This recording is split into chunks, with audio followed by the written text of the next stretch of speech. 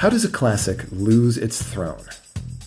My name's Jonathan, and this is The Snakes Cast, the podcast for people who don't know as much about games as they'd like to know. This week, we're shining the game spotlight on a game that spent many years at number 1 on Board Game Geek's top games list, but has since fallen on hard times.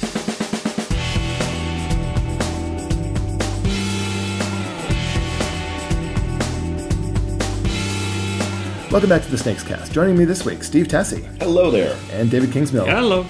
The game we're talking about this week is 2002's Puerto Rico by Andreas Seyfarth. Now, a lot of people in our audience have never heard of this game, but through most of the oddies, it was seemingly untouchable in its number 1 spot on that big list at BGG. Top 5 games hardly ever budged for years. Now it's down to number 6, and even the game that dethroned it has since been dethroned. So what was it about Puerto Rico that made it such a big deal back in the day? Well, aside from it being just an awesome game... Okay, can we be more specifically? I think it was a Euro game that tapped into a lot of the appeal of what Euro games offer, and that is different paths to victory, as well as it is intricate without being complicated. If that makes any sense to you guys at the table and the listeners. Yep. And it, of course, is the essentially the birthplace of the role selection mechanic.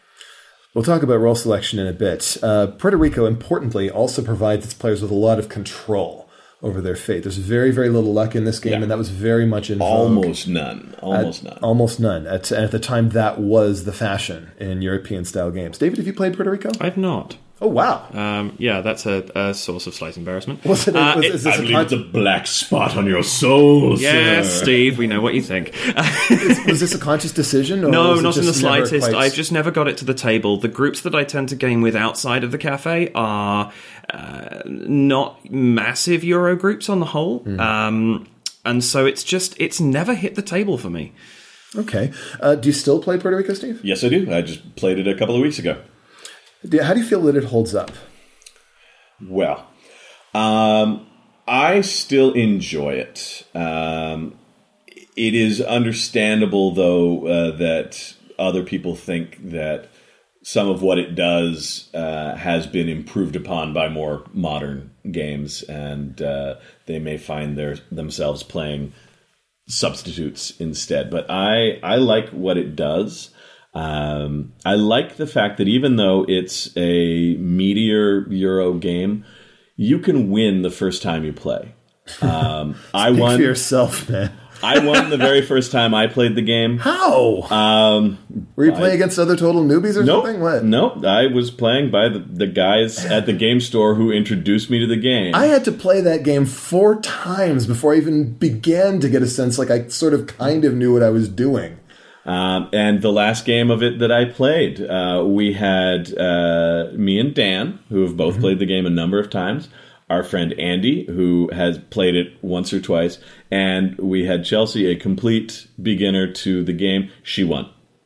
Oh, maybe there's hope for you yet, David. I mean, maybe it means that I'm just terrible at Puerto Rico, but I think part of the game that I love so much is how timing is so crucial.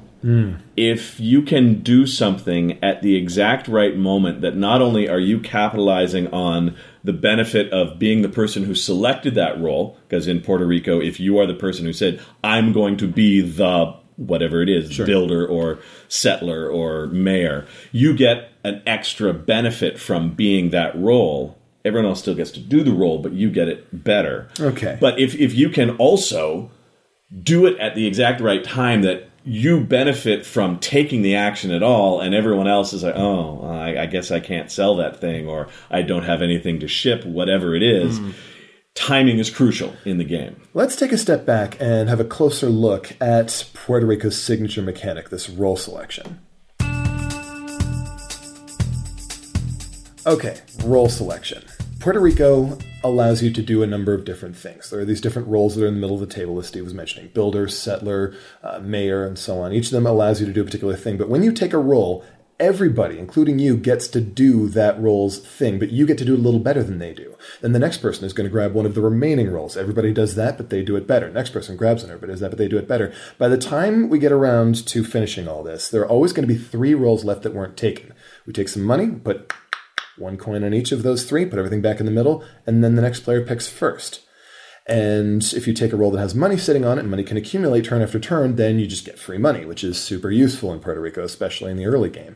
And what this role selection mechanic does is creates this wonderful sense of flow, where the game's constantly moving. You're doing little actions here, there, and your actions are related to what the other players are picking, and slowly the choices get reduced until you have... It's just a really, really smooth sort of design. And I don't think there was really anything to compare it to at that time. Was there anything that had anything like, even vaguely like that back in 2002? Not that I can think of. So it was someone out there listening might be like, "Oh, you've forgotten about 1989's blah blah blah." And if so, tweet it at Please do. The Snakes Cast. It's at Snakes Cast. At Snakes Cast, that's the one. And let us know about it. But I can't think of one. And so the novelty of this role selection mechanic definitely had a big part in this game's appeal and why it got so big so suddenly at the time, at least within that particular rarefied circle of heavy-duty Euro game players.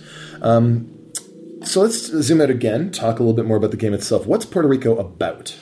Well, you are governors of the island of Puerto Rico, and you're more than just civic-minded politicians. You are industrialists. You are trying to capitalize on the workers and resources of the island in order to make money and really earn victory points, which can come in a variety of ways. There's lots of sources of victory points. It's not quite a point salad game, but it's close. I guess sort of a precursor, because there were really 3 ways to score. You could make buildings. Yeah. You could ship goods back to the old world, and you can get bonus points for these giant buildings that you could get.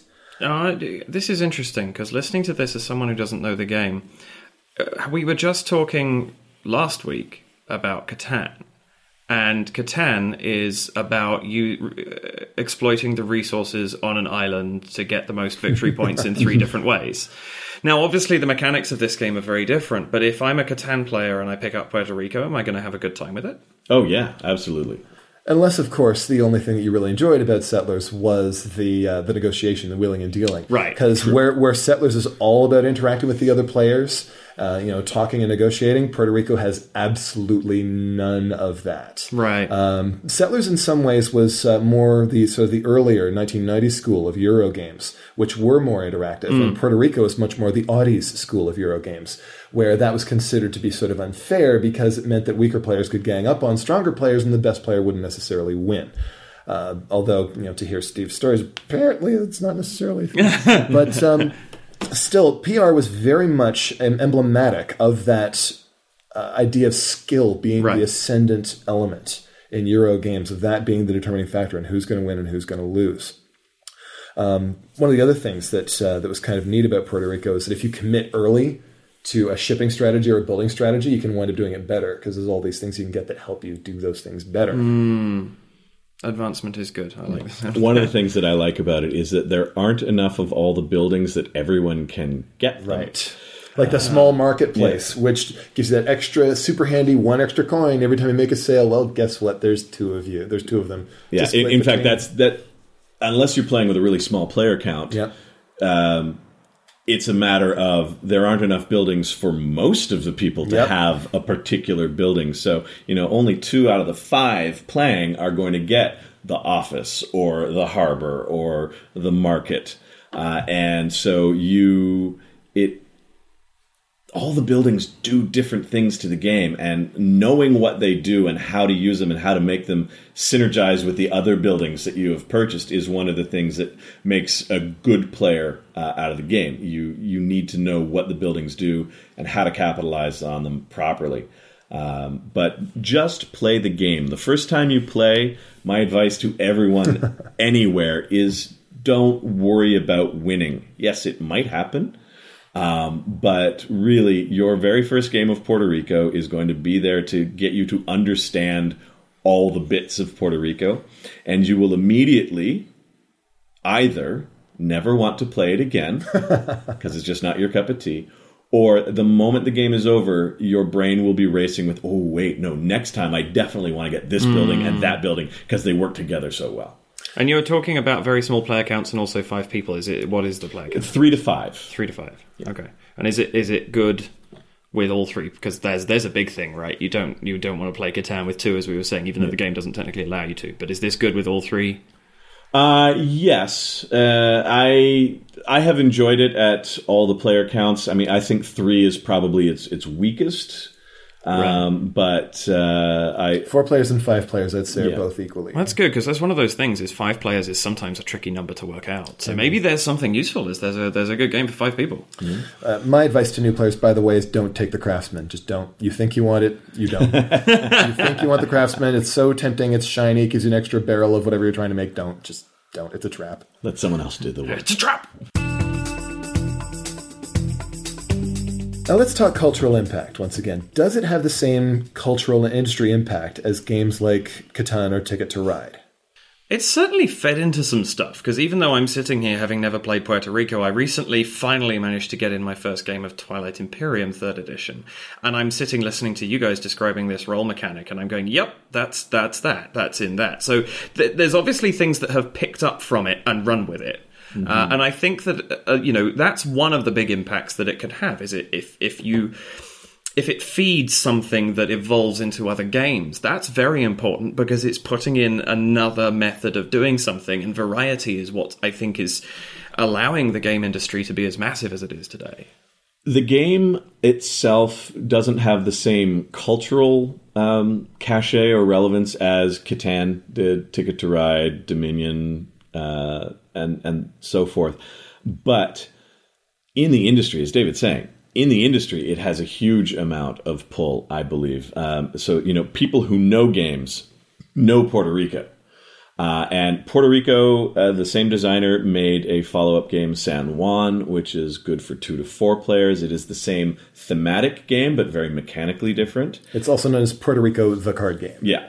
And then San Juan, its mechanics became essentially Race for the Galaxy, which is a science fiction themed game. And the guy who designed Race for the Galaxy then went on to also create Roll for the Galaxy, a dice-based game based on Race for the Galaxy, which is based on San Juan, which is based on Puerto Rico. So it definitely does not, it has not faded away, even though it's not in the public eye. Although its impact is, it sounds impressive when you talk about it this way. Twilight Imperium, San Juan, Race for the Galaxy, Roll for the Galaxy. That's 4 titles in 14 years that picked up on roll selection as a mechanic. You compare that to the legions of worker placement games out there that picked up the baton from Caelus and Agricola. You look at the dozens upon dozens of deck building games that took up Dominion's idea of doing that.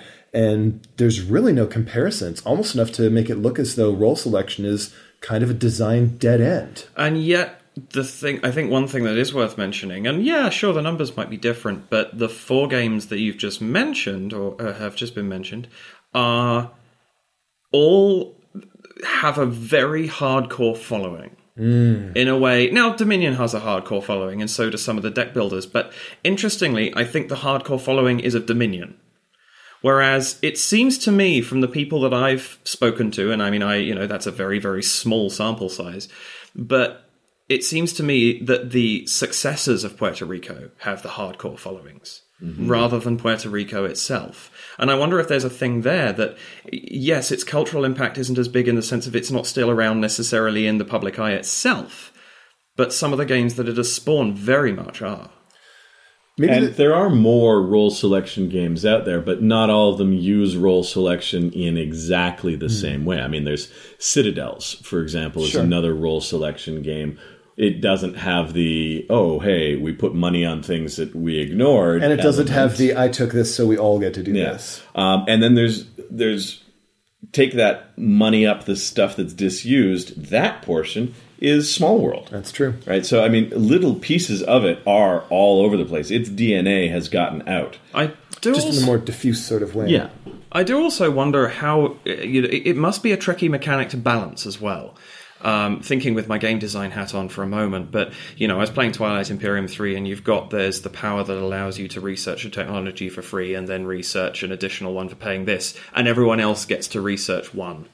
But if you play it right at the end of your turn, no one else has any money left. So you get a free technology and no one gets anything, and bam, you've just got a freebie, which I think is what you were talking about with Puerto Rico, about how do you know when to do something. Taking the builder when you know that nobody else has any money to build anything. Right. Taking the trader when nobody else has any goods to sell.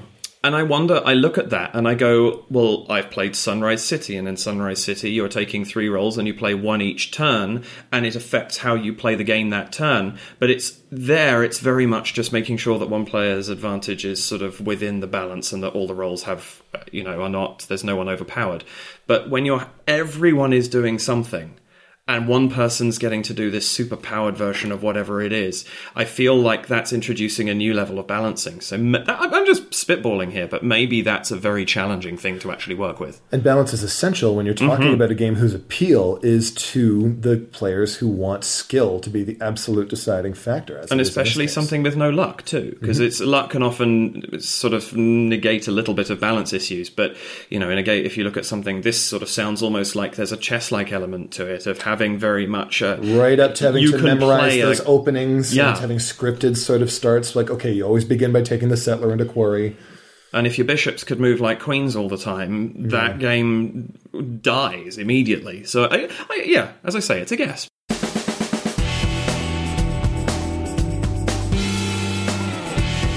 All right, that's all for this week. If there's a topic you'd like to hear about on the show, tweet it to us at Snakescast or post it on the Snakes and Lattes Facebook page. Steve, David, thanks for being here. Thanks for having me. The Snakescast is produced by P.T. Douglas. Music is provided by Ben Sound. The opinions expressed on the show belong to the people in it and not the company behind it. Thanks for listening. Game on.